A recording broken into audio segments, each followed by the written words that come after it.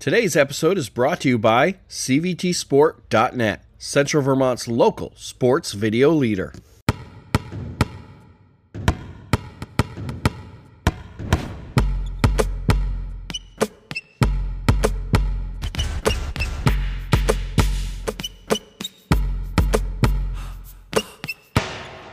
Our guest this week on No Fouls is the only Vermont coach to win championships at 3 different schools, and he is the reason why I never got a chance to win a championship. The Thetford boys knocked me out both years I was on varsity at Hazen. Please welcome Coach Dave McGinn. Thanks for having me. I'll offer my apologies to get us started, but we had some great games back in that window. Oh, absolutely. And it makes it easier when you lose, when you know it's to a good team. Like there's no hard feelings. Yeah, Aaron Hill and I certainly had a mutual admiration society pulled together. I loved having our teams play against each other because they just played hard and I thought played the game pretty well. So yeah, and I think it was our junior year. This was still, you guys couldn't do playoffs at Thetford, so you were at Windsor, I believe. Right, that's true. Yeah, the whole time I was there, that was the case. We had that wonderfully old brick. I believe it was considered to be prime construction for its time. But, if you had more than a size 10 on the sidelines, you were actually in the game as a spectator. So down to Windsor we went, and the Windsor community actually adopted Thetford almost as if we were their second home team. Yeah, I was going to ask, does anything kind of tweak or is anything different when you're getting ready for a playoff game at home on the road? Well, certainly during that time as we were transitioning from one league to another and our programs were seeing more success, one of the things that we did was scheduled Windsor so that we at least had one game, and oftentimes played in a winter tournament that they had to try and get 2 games in the gym during the regular season so that we had at least been there.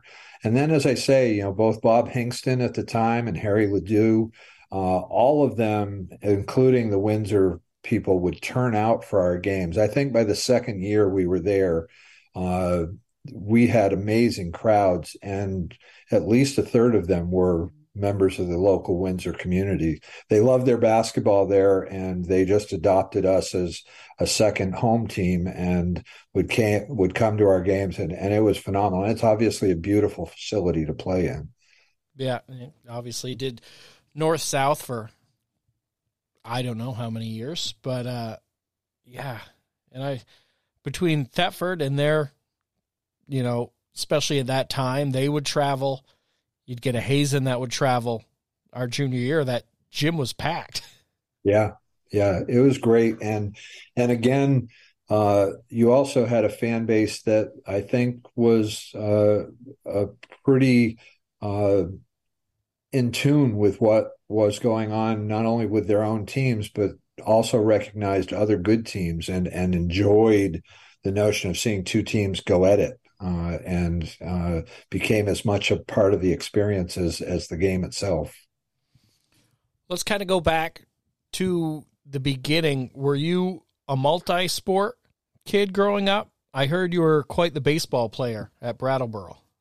Well, I grew up in Brattleboro, was born there. I was a 3-sport athlete, played football, basketball, and baseball. I did have the good fortune to go on and play at UVM for Jack Leggett, who, quite frankly, was my coaching mentor. After I played for him, I then went on to Western Carolina University, where I was his pitching coach. And as much as I learned from him as a player in 4 years, I probably learned exponentially more having the opportunity to just pick his brain and his coaching approach, his work with all of us as both his athletes as well as his assistants. And I would say at least 90% of my coaching going forward came out of that which I learned from him. So I always like to ask, and maybe that's the answer, but who was the first coach you had that really had an impact on you? Oh, wow. Well, I'm going to have to say that it was Ralph Momini. He was my freshman football coach at Brattleboro, and uh, that was the year that my father left our home. And I was a 15-year-old who was pretty angry at the time and confused.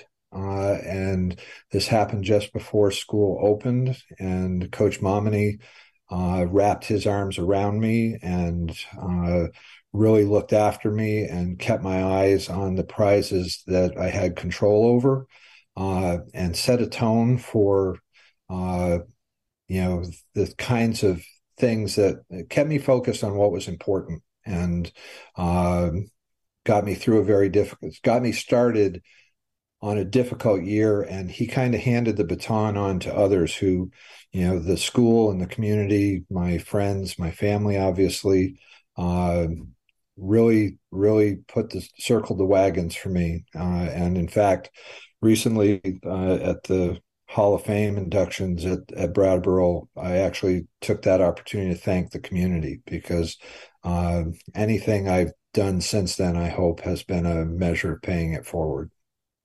How much of that made an impact on you, as you moved on and you were in these different communities, Thetford, not a giant community, in terms of kind of building that atmosphere that you wanted for your players?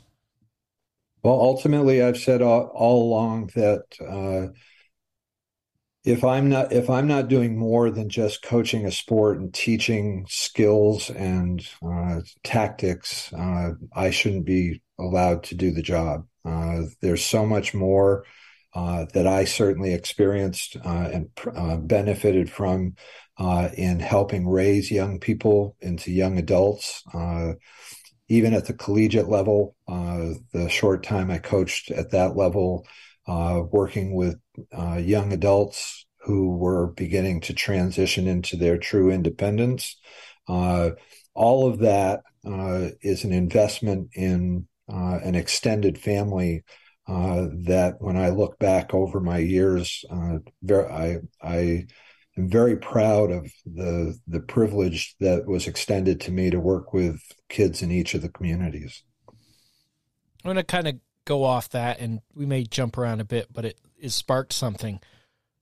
As you sit now, and you're running the athletic department at St. Johnsbury, so you have fingers in every team and so many student athletes. Where do you kind of come down now when it comes to the importance of integrity in sports and things like accountability and being able, to discipline students for whatever it may be, behavioral issues, substance abuse, any of the things we see kind of a little more prevalent now? I know with my stepson is 12, and it's a different world, and they feel like they, deserve a lot of things, and it's much harder now to kind of steer them in different directions. I guess one of the things that I would point to is preventative medicine. Is that I think a lot of what we're dealing with in our culture today and over certainly recent years really comes in the hands of building, character issues like respect. You mentioned integrity in process, working on a premise where, people put the needs of others ahead of their own, and really becoming almost metronomic in how you share that thinking, especially with kids, but also adults, their parents, to say this is who we want to be. The role I have right now as the athletic director for the Kingdom East School District, I went around to every single team and spoke to them about the three things that we expect of all kids. One, that they are first and foremost a good citizen, that everyone can be that. Is totally within every person's control. Second, then, be a good student. Not everybody's an A student, but everybody can do the best that they can in each classroom and be a good member of the school community. And that, quite frankly, success is a skill. That thinking that I'm going to be successful in one area and allowing myself to not be successful in another is counterproductive. That, in fact, trying to be successful at the things, whether it's in school, whether it's work at home and things of that nature that I'm not particularly good at or fond at, will make me not only a better person, but it will also help me be a better athlete. Yeah. Do you also, I know a lot of schools, Colchester, you have kind of the meeting before the school year starts with parents and students. Do you kind of set ground rules, for lack of a better term, for parents as well? I mean, unfortunately, Vermont was in the news recently as, a fight breaks out at a middle school basketball game, which is just horrendous to see. Do you set those rules? Like, I would always, when I was coaching at Colchester, if you have an issue with something, give it 24 hours. If you're still upset in 24 hours, please reach out to me. Things like that. Well, certainly one of the things I've always said as it relates to the difficulties parents might have over the course of a single game is to never approach a coach at a game site or a practice site in a public setting when they are still focused on dealing with a team of 10 to 20 some odd kids. That, a parent may have been sitting in the stands or wherever they were and have developed their line of thinking, and it's organized, and the coach probably doesn't see it coming, and nothing ever good comes from that. The additional piece you all already identified is that over time, I don't have data to support it, but I think most people, when they walk away from something, get a good night's rest and get up and look at it the next morning, it's diminished its intensity and oftentimes doesn't warrant carrying any further. But I still think, much like I mentioned before, I think a lot of it's about setting out expectations and giving a face to what the environment should look like. I will admit I've spent a lot of time this year talking directly to attendees to events, literally face to face, saying, giving examples. For instance, I've said recently at basketball games, I ask you to please pay attention to what's coming out of your mouth. If it sounds enthusiastic and positive, let it flow. If it sounds like coaching or interpretation of the rules or judgment of the officials, I've brought people in here to do that, and that's not your task. I also used the analogy that you're a guest in somebody's school. And just like going to someone's home over the holiday, you would no sooner walk in and start telling people how to prepare the hors d'oeuvres or any of that. You'd be polite and you'd be appropriate. And I think, I knock on some wood, in all my years, I haven't really experienced too many difficult challenges within our overall athletic community. All right, let's go back a little bit. When did the idea that you'd like to try coaching start coming to, fruition for you? Well, you go all the way back to Coach Momini. When I was in high school, I will tell you, I'm the only member of my sibling corps, and some would argue my family, who didn't go into the medical profession. Both my brothers are doctors. My sisters were nurses. My mother taught nursing. But she was also possibly the best teacher I've ever known. And she inspired me to be in education. And then my experience in high school literally did make me want to give back to all that was given me. And it seemed like the perfect avenue for me to continue my athletic passion, follow my athletic passions, knowing that my playing days would come to an end at some point. And interestingly, for me at least, that happened when I finished at UVM. I was pretty clear that I was done playing and that I wanted to turn my competitive nature into a different avenue, and coaching was just naturally it. When I was first at UVM, Coach Leggett didn't have an assistant. It was early in the UVM program, and he allowed me to coach base when I was first base when I wasn't pitching, and that just I think that connection with him led to my being invited to be a graduate assistant when he went to Western Carolina, and I think coaching is possibly the two best hours of the day when it comes to work, because it isn't work. It's just a time to share with kids something you hopefully all are passionate about. How long did you feel like it took you to find your groove when you started? A lot of times it can be harder to kind of make, especially straight from being a high level athlete to then go into coaching. It's a bit of a hard transition. Yeah, I will share that my first job was actually at a small college in Georgia. I was hired to be the baseball coach and teach there, and I also picked up the women's basketball program while I was there. And so I was working with young people who were, in many cases, only a couple years younger than I was. And I wish I had known then what I know now, and I'm probably not the first person to have ever said that. But of the last third of my career, one of the things that I think I've learned most is to have the courage to admit you don't know what you don't know. And if I had known that back then, I think I would have been much more open-minded. I was, as many, I think, athletes and coaches are, I was very confident.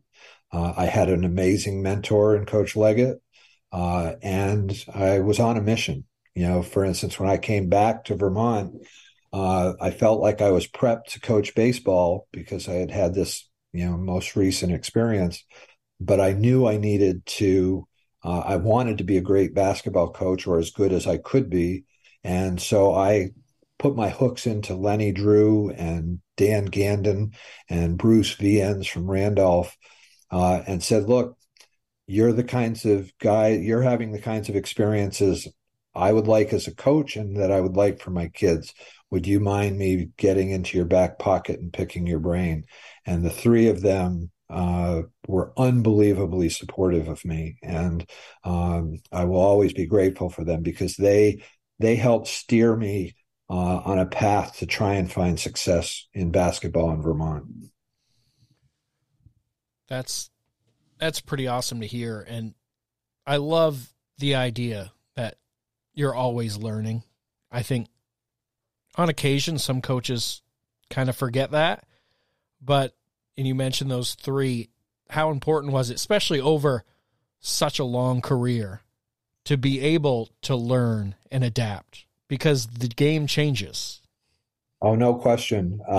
In fact, from the experience you had crossing paths during your playing experience, when I transitioned to St. Johnsbury Academy, I went there to be the athletic director. I didn't anticipate coaching, and that just sort of came to play.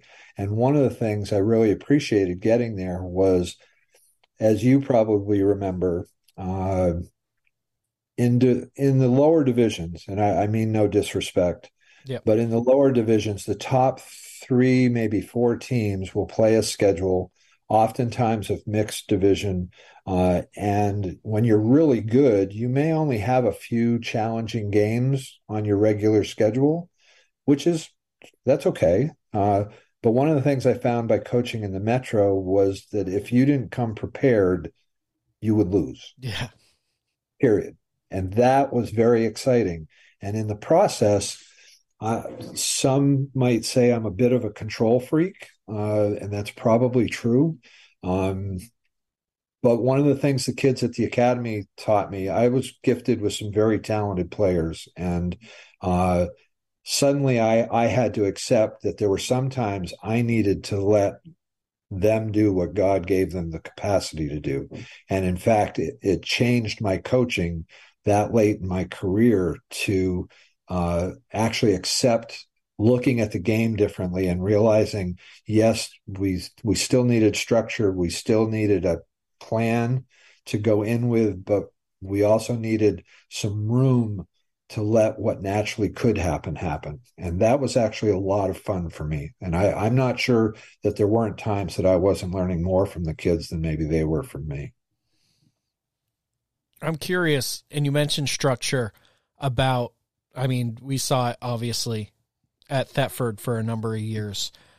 What kind of did your practices look like? How were they organized and structured? Because you always seem to have incredibly disciplined teams.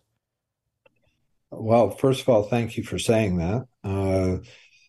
I have always been a very, I hope, organized coach in my practice approach. We spend hopefully not too much time on any one thing. We keep practice moving, but for instance, I have a printed practice schedule. I've got probably 15, 3-ring binders with all of our practices in them that is laid out before practice. The players were always expected to come in and read the practice schedule so they knew what we were going to be doing, so we didn't lose time transitioning from one thing to the next. We could just keep moving. But again, to speak to the piece about the experience at the academy, one of the things, again, that I learned from my players, Antonio Carlisle, who was our captain for 3 years, he was a sophomore my first year and captained the team from that point through, came to me at one point and said, "Coach, can we compete at as much of everything that we do in practice as possible?" And I did that. I said, "Let's try it." And it was amazing. The kids really took it to heart, whether it was, free throw percentage, whether it was, a rebounding drill in which they had a group out that would measure one another. There was a big part that you point to about accountability. For instance, when we would do closeouts on the ball, we needed to call ball, we needed to call shot, we needed to box. And it was the job of the offensive player to hold their teammate accountable. If they didn't do any one of those things, there was some minor thing that they were expected to do, nothing of significance. But it was just a reminder, and also getting them to say, "This is who we are, and we're gonna make sure we're all on that same page." I love that answer because it hits home, and I think and a lot of people I've talked to, it relates to success. When I was in high school, I tell people this now, we never played harder than we did in practice against one another. The games were relatively easy. Practice, people are diving in the bleachers and getting after their friends, and it's completely competitive. And part of that was, having great leaders that held us accountable. And I'm not talking necessarily about Aaron, who does a great job, but, we had captains like Rick Welcome and Dylan Barton. And if you weren't going 100%, Rick Welcome would be in your face and it wouldn't be pleasant. But that also traces back to Aaron. That's not an accident. Yeah. You end up creating a tradition, which certainly the Hazen community has, where generation to generation starts returning and that same kind of energy. And in fact, you have young kids in the community who are looking up and seeing those leaders and wanting to be that person. And it is not an accident that yes, I've seen scenarios where certain programs, I'm not saying necessarily in Vermont, but watching enough that occasionally you'll get a cohort that will come through who's just going to be successful, and they do have those elements. But it's when you look around the state and you see the Dave Fredricksons, you see the Harry Ledoux, you see the Uda Otleys, you see all those coaches who have those programs, you can go down the ladder and find that everything is focused on the same thing, and everybody wants to be a part of it. And Aaron has that in Hazen. When did you make your way to Oxbow? So that was an interesting transition for me from Georgia. When I was at Western Carolina University, Ron Huntington, the Huntington family may be familiar to you. Yep. Ron was the second baseman on the baseball team at Western Carolina University, and that's where I met his father, George, for the first time, and we became friends. And my wife and I decided not long after being in the South that we really wanted to come back to New England. And so I started applying for jobs, and there was a position at Oxbow High School that was actually intended to be a teaching half-time and athletic director half-time position, and put my name in. And I thought I remembered that George, that was a community that Ron had come from. And so I called George just to reach out and say, hey, anything you know about this, or maybe you could help me with. He actually thought I was calling to recommend one of my players. And he called me back on Monday. I said, no, I'm interested in coming. And that was a Monday. On Friday of that week, I had an interview and then had the job. And that's what brought my family back to Vermont. What was the state of the boys program when you went to Oxbow? Because, obviously end of the 80s, into the 90s, the girls program was the show stealer, not just at that school, in the state. It was people watching Jade or Jazz Huntington. Yeah. Well, Jade and Jazz were babysitters for my boys, and they're like daughters to me. And certainly when I arrived, I think Mona was at somewhere in the neighborhood of 67 consecutive wins and counting. And they were clearly the show, and it made it pretty easy to come in and sort of establish myself, because I wasn't in the immediate crosshairs, but it was a community. Still is a community that loves its athletics, and basketball probably was paramount at the time.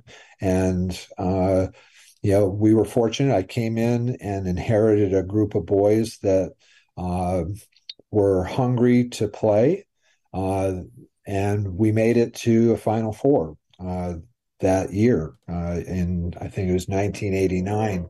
One of the things I actually am kind of proud of is that I've had at the three schools Final Four appearances in 5 different decades, the 80s all the way through 2020, and that was the first one. But at the same time, going back to an earlier question, is that a few years later, we graduated a whole group of kids and had to start all over again. We went 0-20. And George came to me at the end of the season. He says, David, you must be doing something right, because I would have imagined most coaches at 0-20 in this town being gone by now.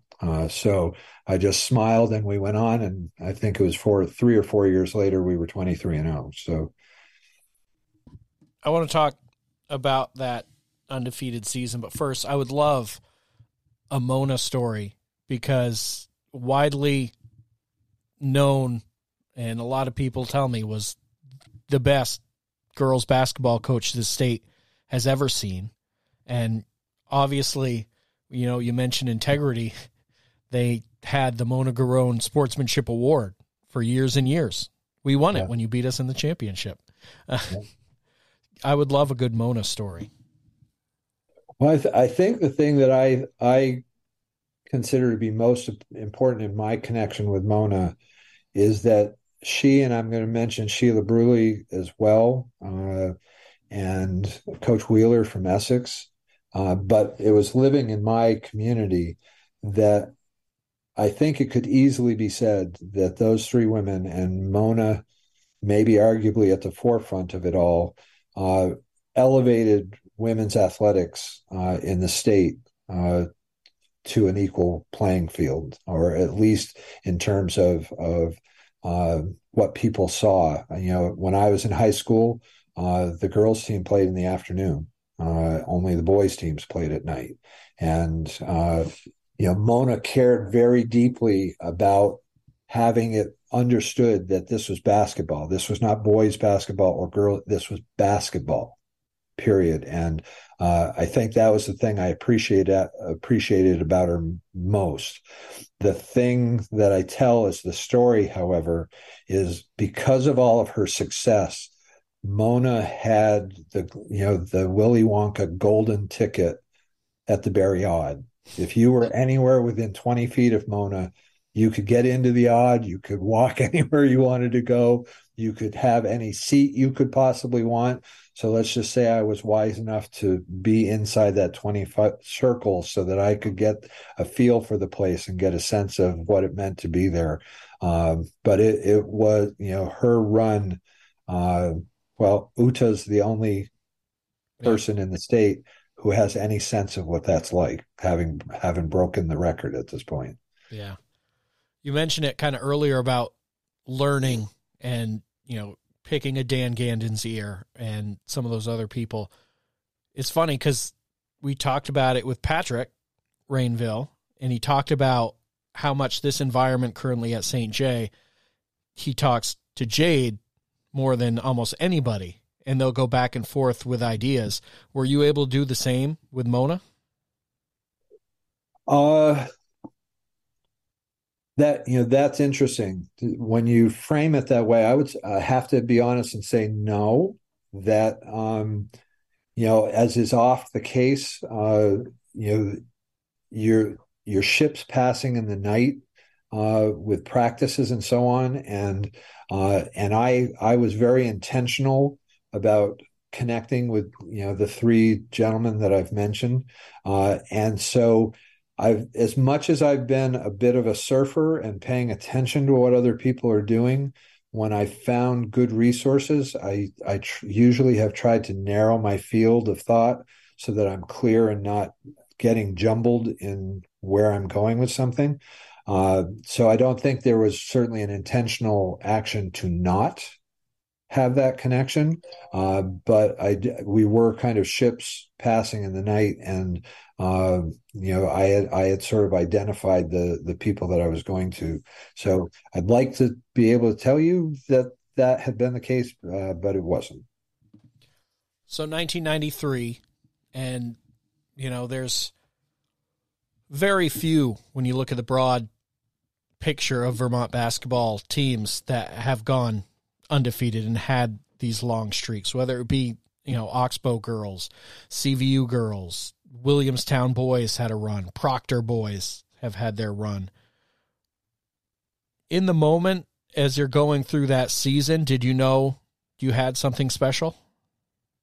Oh, I knew it as the season started. I've often, people would come to me. I tell this story that a number of folks would come to me and say, David, you're doing such a great job with this team. And I said, any work that I did that had any value happened 2 years ago, as we were struggling with some young kids to bring them up.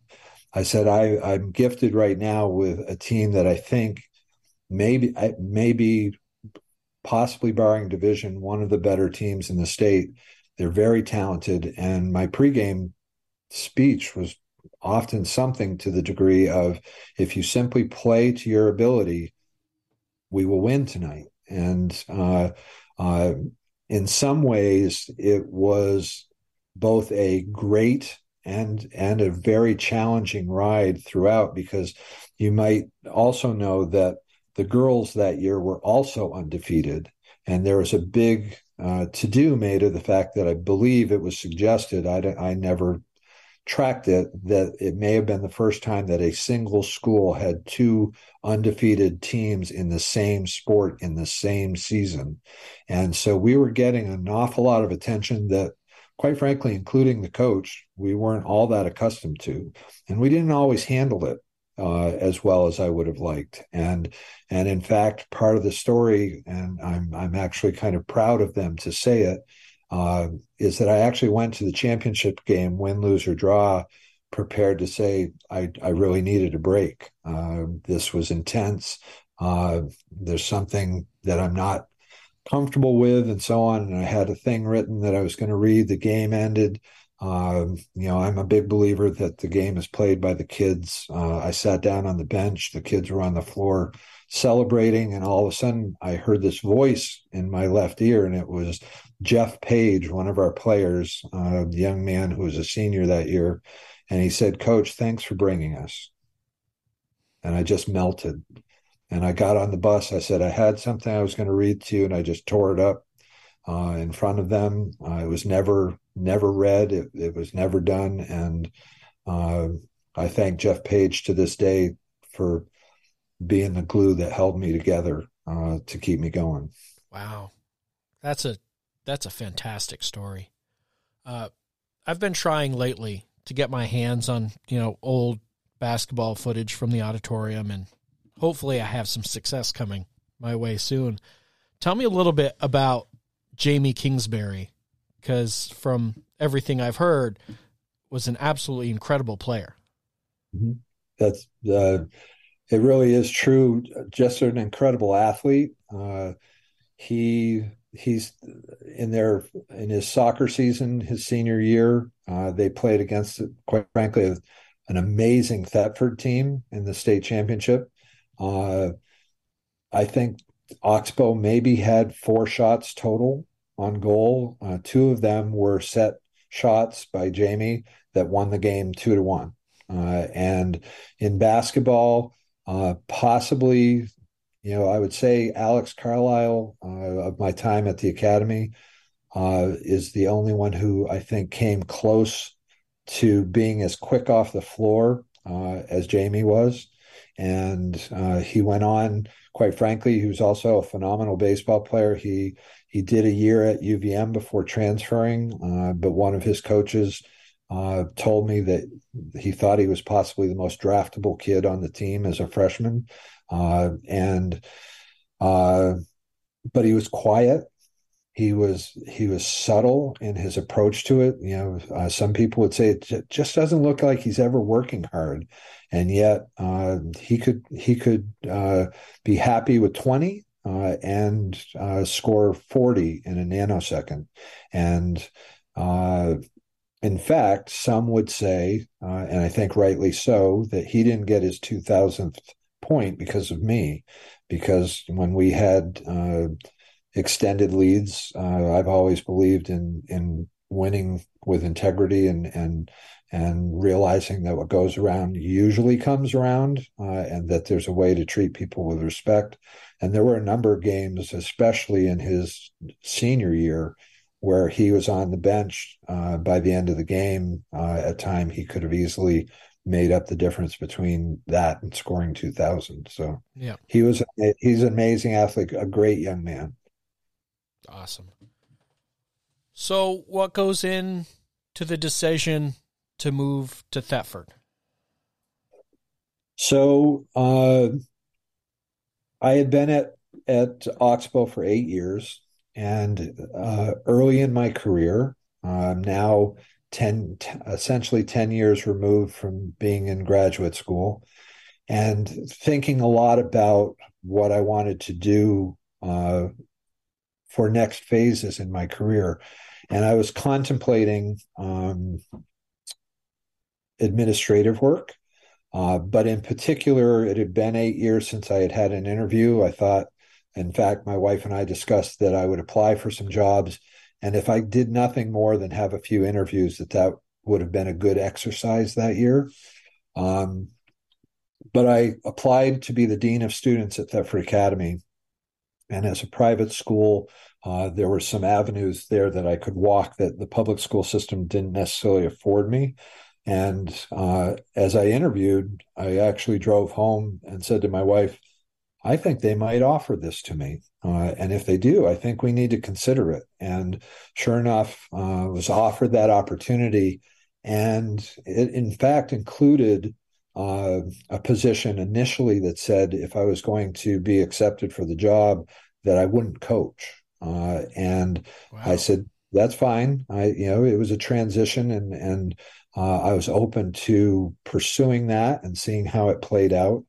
But I was about a week later, we drew Thetford in the first round of the baseball tournament, and word was getting around the street, and I wanted to be able to share with my kids.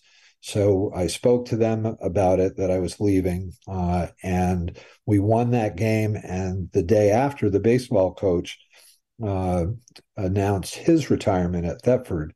And so I didn't say anything. I got down there, and I think it was possibly in October, somebody said, look, we have a baseball coach here. Let's ask him if he'll do it. So I ended up coaching baseball. And not long thereafter, Ted Peters, who had been the first and only athletic director at Thetford Academy, retired as well. And that's when I transitioned into that role and picked up basketball. And it was a wonderful community to have been a member of, because I really got to wrap my hands around a lot of the different elements of what makes the school community so special. Tell me a little bit about kind of building that basketball program and that atmosphere, not just, obviously yourself, but, what Coach Ward meant to the girls program, as, both teams had such an unbelievable run, and they're, you have Jason Gray doing a fantastic job there now. And I was just talking to Aaron the other day about how scrappy that team is this season. Like, what was it like building that up and seeing kind of the fruits of the labor throughout both programs? Well, I think in all the people you just mentioned, there are some common characteristics in that they understand that it isn't about you individually. In other words, I don't know of a single program where the varsity team is just good every year and there isn't any success going on at any other level. And it involves all of those people deciding that they are going to make the investment over time in the entire program. When you look at even curriculum building in schools, you look at scaffolding and building something up from its base to bring kids to a certain level of performance. And in this case, in each of the communities, it meant going to the youth sports program, talking and making yourself available, giving a picture of what the final part looks like. When I think about teaching defense in a gym, I start always with the whole. Here's what the whole looks like. Now we're going to break it down into the parts and build up to this. That's what we want it to look like. Now let's get down and break this apart and build it up to that. And that takes a lot of energy. It takes available time. It takes other people. And I think that's one of the key things that each of the communities has, is that, Aaron certainly has been wise in using his alumna and bringing people back to the program. I personally, certainly at the St. Johnsbury Academy, one of the things I truly looked at was how often could I bring an alumni member back into coaching to give back to their school, because no one knows better how the system works than those that benefited from it. And and Eric certainly was that. When he came in, he inherited the boys or the girls at a time when they were down, and he didn't bat an eyelash, because it was also when I had moved our programming from the CVL to the Capital Division, and we're playing bigger schools. And the girls, we knew, had a population of kids in the middle school who were going to benefit from that, but they were going to take a couple years to get there. And once the Cheyenne Josler group made it to Eric, from that point on, the rest, as they say, is history. I mean, he just kept the ball rolling. I always love to ask, what was kind of your experience when it came to coaching your son at, a high level? Oh boy. I've always been told, Aaron told me right after I had my kids, he said, the highs are higher and the lows are lower. It's certainly a challenge. For instance, I once overheard my oldest son say to my oldest brother, who said that my wife at the time at Thetford was the study center coordinator, which you can imagine is not necessarily the most popular job in school. And my brother said, "So what's it like being in the school with your parents?" And he goes, "What would you think if your parents had the two worst jobs in the school, dean of students and study center monitor?" But we joke about the fact that there were some nights that we would come home and my wife would send each of us to a different corner of the house and tell us not to come back out until we could be calm and talk about whatever was going on. But it was an absolute privilege to coach my sons. I have been fortunate to see they each went on and played in college. So I had the opportunity to get to see them play for someone else and enjoy that and just be in the bleachers and be a dad. There are times when I certainly would look and say, boy, I wish, or let me put it this way. When they each went to college, I said, my greatest hope for you is that you're truly going to love being the only McGinn on your campus. And is just the notion that people will argue this, harder on them than I would be on others, because I didn't want them to at any time appear to have some favored nation status. I always said to them, if things go awry, it will be an easy out for someone to go at, but they can go at me. It is not your cross to bear. But we did have an agreement in school that in school I was Mr. McGinn or coach, and that I would not interfere in their space unless whatever they were doing warranted being there. So, but I wouldn't trade it for anything. When we became empty nesters, my wife and I both looked at each other and go, what did we used to do before they were here? And, I'm proud as could be of them. They've now each given me a grandchild, and I'm now much clearer about what my final retirement is going to look like. That's awesome. How important were your assistants in that process? When we talked to Uda, she just glowed, nope, my assistant took care of my daughter. If they needed something, they could come, but it was much easier for her to talk to her than, mom to be the one to do it. That's a really interesting question. This may not come across very clearly, but I'm actually pretty introverted. Yep. And I'm a very private person. And so I would say over time that, whatever we needed to work out at home or between us was done there. And it wasn't always easy. In fact, I hope he wouldn't mind me telling you this, but my oldest did his college essay with the title Monsters. And I actually was concerned about it. We intentionally did not get involved in his essay because we had a friend who was an English teacher who he adored that would help him with it. My youngest was more into graphic novels and things of that nature. And I thought, I'm going to be interested to find out what this essay is all about. But it was about his coaches his freshman year. And he had Will Voigt, who you might know. Yeah. and who was his soccer coach. He had Chris Leisure, who was his basketball coach.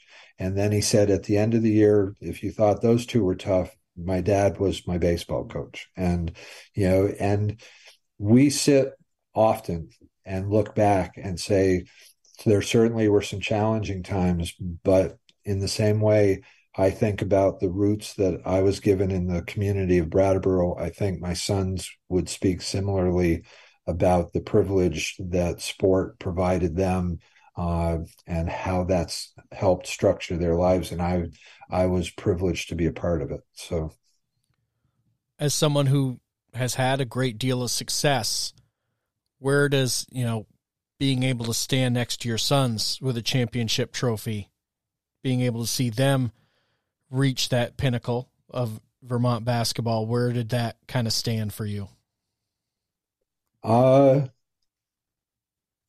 I'm hopefully like every parent. I couldn't be prouder of my boys. They all along the way have given my wife and I just so much to be grateful for, including now that they're parents, what they are doing with our two grandchildren and seeing all that they've accomplished, but most importantly, who they are as people, that as parents, we honestly, the two of us could not look back and ask for anything more. Was it just the opportunity of St. Johnsbury, or did you feel like you were ready for a new challenge? I was hoping you wouldn't get me to tell this story, but my micromanager side, my last year at Thetford Academy, I was the interim head of school. And part of it was I'm pretty good at systems analysis, and our head was ready to retire, but she had begun an initiative at the school that she really needed more time to complete. And so in conversations with her, we came up with a plan to have me be an interim head and a whole new administrative structure so that she could stay on and finish this initiative that was really important to the school and work that really only she could lead. And in doing so, I did a pretty good job of organizing the restructuring for the year, only to come to spring and realize that the one person I hadn't really thought of for the future was me. And the only real recourse would have been for me to actually ask Jade to step down and reopen a position that I used to occupy, and I simply wasn't going to do that. And so in March, late March, we were looking for a job. And I had actually recommended two people for the St. Johnsbury Academy position. And so I was conscious of its opening. And I called to Tom Conti, who was the athletic director at the time, who had always been very good to me as I was trying to find games with larger schools for our kids to play. And I said, Tom, you probably don't want to talk about this, but I was just wondering, is the position still open? And so he said, I think it may be, and here's the person you can call, who is Beth Schwanier, who is the assistant head of school. As it turned, so I called her, and that night I found myself sending my materials up, and it just happens that Beth's maiden name is Picard, Donnie Picard's daughter. Donnie was my pitching coach at UVM, and let's just say the path followed, and suddenly I was the athletic director at the Academy. You mentioned it a little bit in the beginning of the show, kind of the culture change or the competitive change of Division I to Division III. Did you find that exciting, the new challenges, and, you're going against, some of the best teams pretty much every single night? Uh, I think if you're asking from the lens of an athletic director, uh, I had the privilege of working for Tom Lovett, who was the head of school at the academy, and his challenge to me was to have all the teams at the academy playing at the highest level possible. What an exciting challenge! I mean, Right. to work for somebody who says, "I want you to get our programs to be the best that they can be across the board. It's not just one, not two or three. I want you to get all of our programs to this place."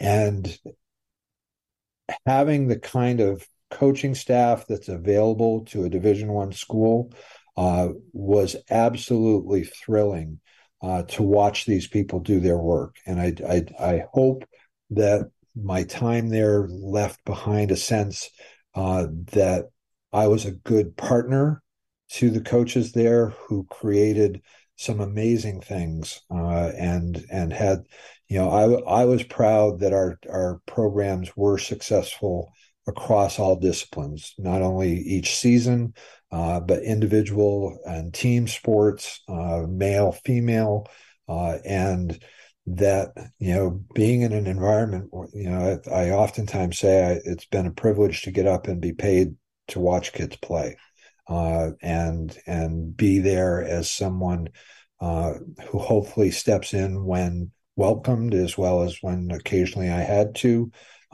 say, this is again, let's focus on who we are and what we're here to do. I was very appreciative. It was the first place I was introduced to covenants and the idea of being committed and being classy and being competitive.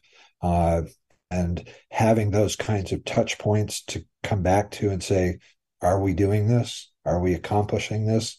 Was a great place for me at that stage of my career. Fast forwarding now to, what are we, 2023? Do you get a coaching itch for basketball anymore? I know Patrick said he still will get in your ear and try to get advice or tips. Do you still kind of have that passion for it, or does that big mission of get all our teams good, does that fulfill kind of that competitive void? Well, two answers. One, just spoke with Patrick this morning. Both he and Jade are on speed dial, and they've kept me on huddle. So I certainly watch virtually all of their games and offer feedback when they want it. Hopefully not when they don't want it. But I would say no from this perspective, that I have gotten to a place at this stage of my life where I feel like I know what's the best place for me. And the place that I'm in right now, I was hired to build an athletic program where one had just been started. We've created a league in the Northeast. Quite frankly, Hazen has just joined the Northeast Athletic League for middle school, and we're excited to have them in. And what I have been trying to get more deeply rooted in is having coaches here invite me into practices, wrapping back around to that notion of I'm a resource. And so I love going into the gym with these kids and working with them, but I'm okay with stepping away, realizing, I'm still in the gym 6 days a week, and having contact with kids. But I feel like I'm trying to be the Lenny Drew, Dan Gandon, and Bruce Vians to another generation of coaches right now. Yeah, it's like getting to be the fun grandparent. Come into practice, have some fun, then leave before the yelling starts. Exactly. Hit some quick questions, and then we'll wrap it up. Who are some of your favorite officials to see walk into a gym before your game? First and foremost was Al LaCroix. When I saw Al step into a gym, I knew we were covered. The game was going to be handled professionally and done, and it was just going to be a great night. I've always said the greatest compliment of an officiating effort is when you don't even think that they were there. They come in and the game is played. It's a good game, and you leave and you go, boy, I want to remember who did that game. They did a great job. And, Dan Shepherdson is someone who I have respected for an extremely long time, and brings professionalism at the highest level to officiating. And so as often as we could get him, and then I guess the other I would point to goes back to my hometown, Al Liberdoni, I think, does an amazing job. So if I could have a work crew that was Shep, Al LaCroix, and Al Liberdoni, I might even leave the gym and just let the kids play because they'd be able to take care of it. Give me maybe 3 of the best players that you got to coach against. Oh, wow. What a great question. Benny Shangu. Quite frankly, I only coached against him as a JV coach. At the time, I was Tom O'Shea's assistant. Benny played in the first JV game of the year against Rice before he got pulled up to the varsity. But he had a phenomenal game against Colton Hudson, who was playing for me at the time. It was just a great JV game. But he was a great young man. There was that one contact. I did get to see him in Patrick when we played against them.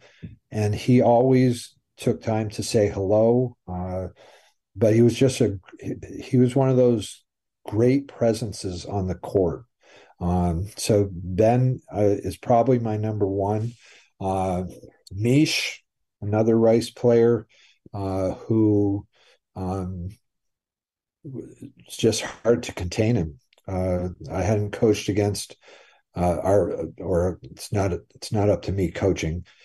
I hadn't seen an opponent as quick as he was. He just created a problem that was hard to solve and took multiple people and different ways of thinking. So he would be a second. And then I didn't end up coaching against him, but I'm gonna give a shout out to Jeff Davis. Jeff played for. I coached Jeff and Paul Pecor their senior year in the Alhambra game. Jeff was a consummate competitor, and although he didn't play technically on one of my high school teams, he did a job against Tunji Al-Wajabi during the Alhambra game, which was unparalleled. He took this amazing talent and just neutralized him through effort and commitment to getting the job done. And I watched him carry that into his coaching through all his years at Mount Mansfield, and I've always respected him for that. Give me a few glue guys you've had through the years who may never show up in a box score, but the team just wouldn't have been the same without him. His name occasioned to show up in the box score at Oxbow, but Derek Fletcher was our point guard. He was a 6'2" point guard. There weren't a lot of kids his size, but he was just, he played off of Jamie Kingsbury. And, when you have a scorer like a Jamie, it's easy to get lost. And then certainly have, the further away from the starting lineup you might be. But Derek had a way of keeping us organized and keeping us solid there. I would say Phil Mason, who might have been the point guard during your time playing at Thetford Academy. I want to say it was our game with you in a semifinal that he was really frustrated because he hadn't scored. And he came over and I said, Phil, you need to understand you could never score, but without you, we don't win. And he went out and had this great second half. I think he might have scored 4 points, but he was that calm that helped us break pressure. He was the calm that saw the ball get to the right places at the right time. He was smart. So those two come immediately to mind. We had kids at the academy. I could name a number of them, but the one that I think of most frequently, I give Antonio a lot of credit because he came off of Tom O'Shea's last team as one of the only returning players as a sophomore.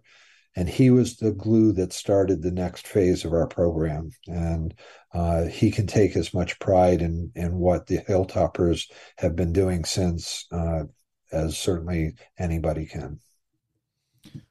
What's your favorite gym to go to outside of, your home gyms? Well, I have to admit the Barry Odd is just an experience unto itself. I'll never forget the first time coming up the stairs and seeing the bank of people across from you after having stood in the kitchen with it being 115 degrees in there. Sounds and about right. Sweating profusely before getting up into the gym. It is, I think, I can't remember how many years ago they did the article acknowledging that the Odd was one of the top high school basketball venues in the country. Yeah. I think well-deserved. And the people in Barry do such an amazing job of making that the place that every kid in Vermont wants to get to. When you're scouting a team for the first time, what are the key things you look for in a game?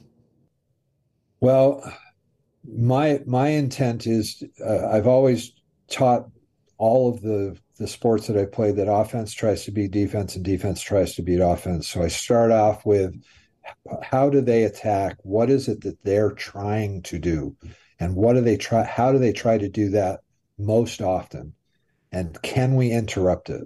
And if we can, how do we do it? And the hope is that as you develop a team over the course of the season, you've developed them with multiple tools, not just one way of playing.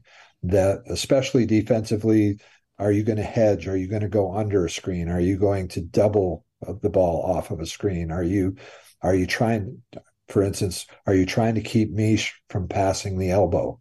Because once he got by the elbow, it was all over. And so in the championship game, we had Andrew Cowan, who's 6'7", hedge off of that and try and turn him back to a guard that was coming underneath. We hadn't done that all year long in that combination. But if you have the pieces so that you can attack, what can you take away? What are you going to have to live with? And then what are the areas that you can attack most successfully, and where are you going to find that? I'm not sure on that side of it. I was as good a coach as I could have been.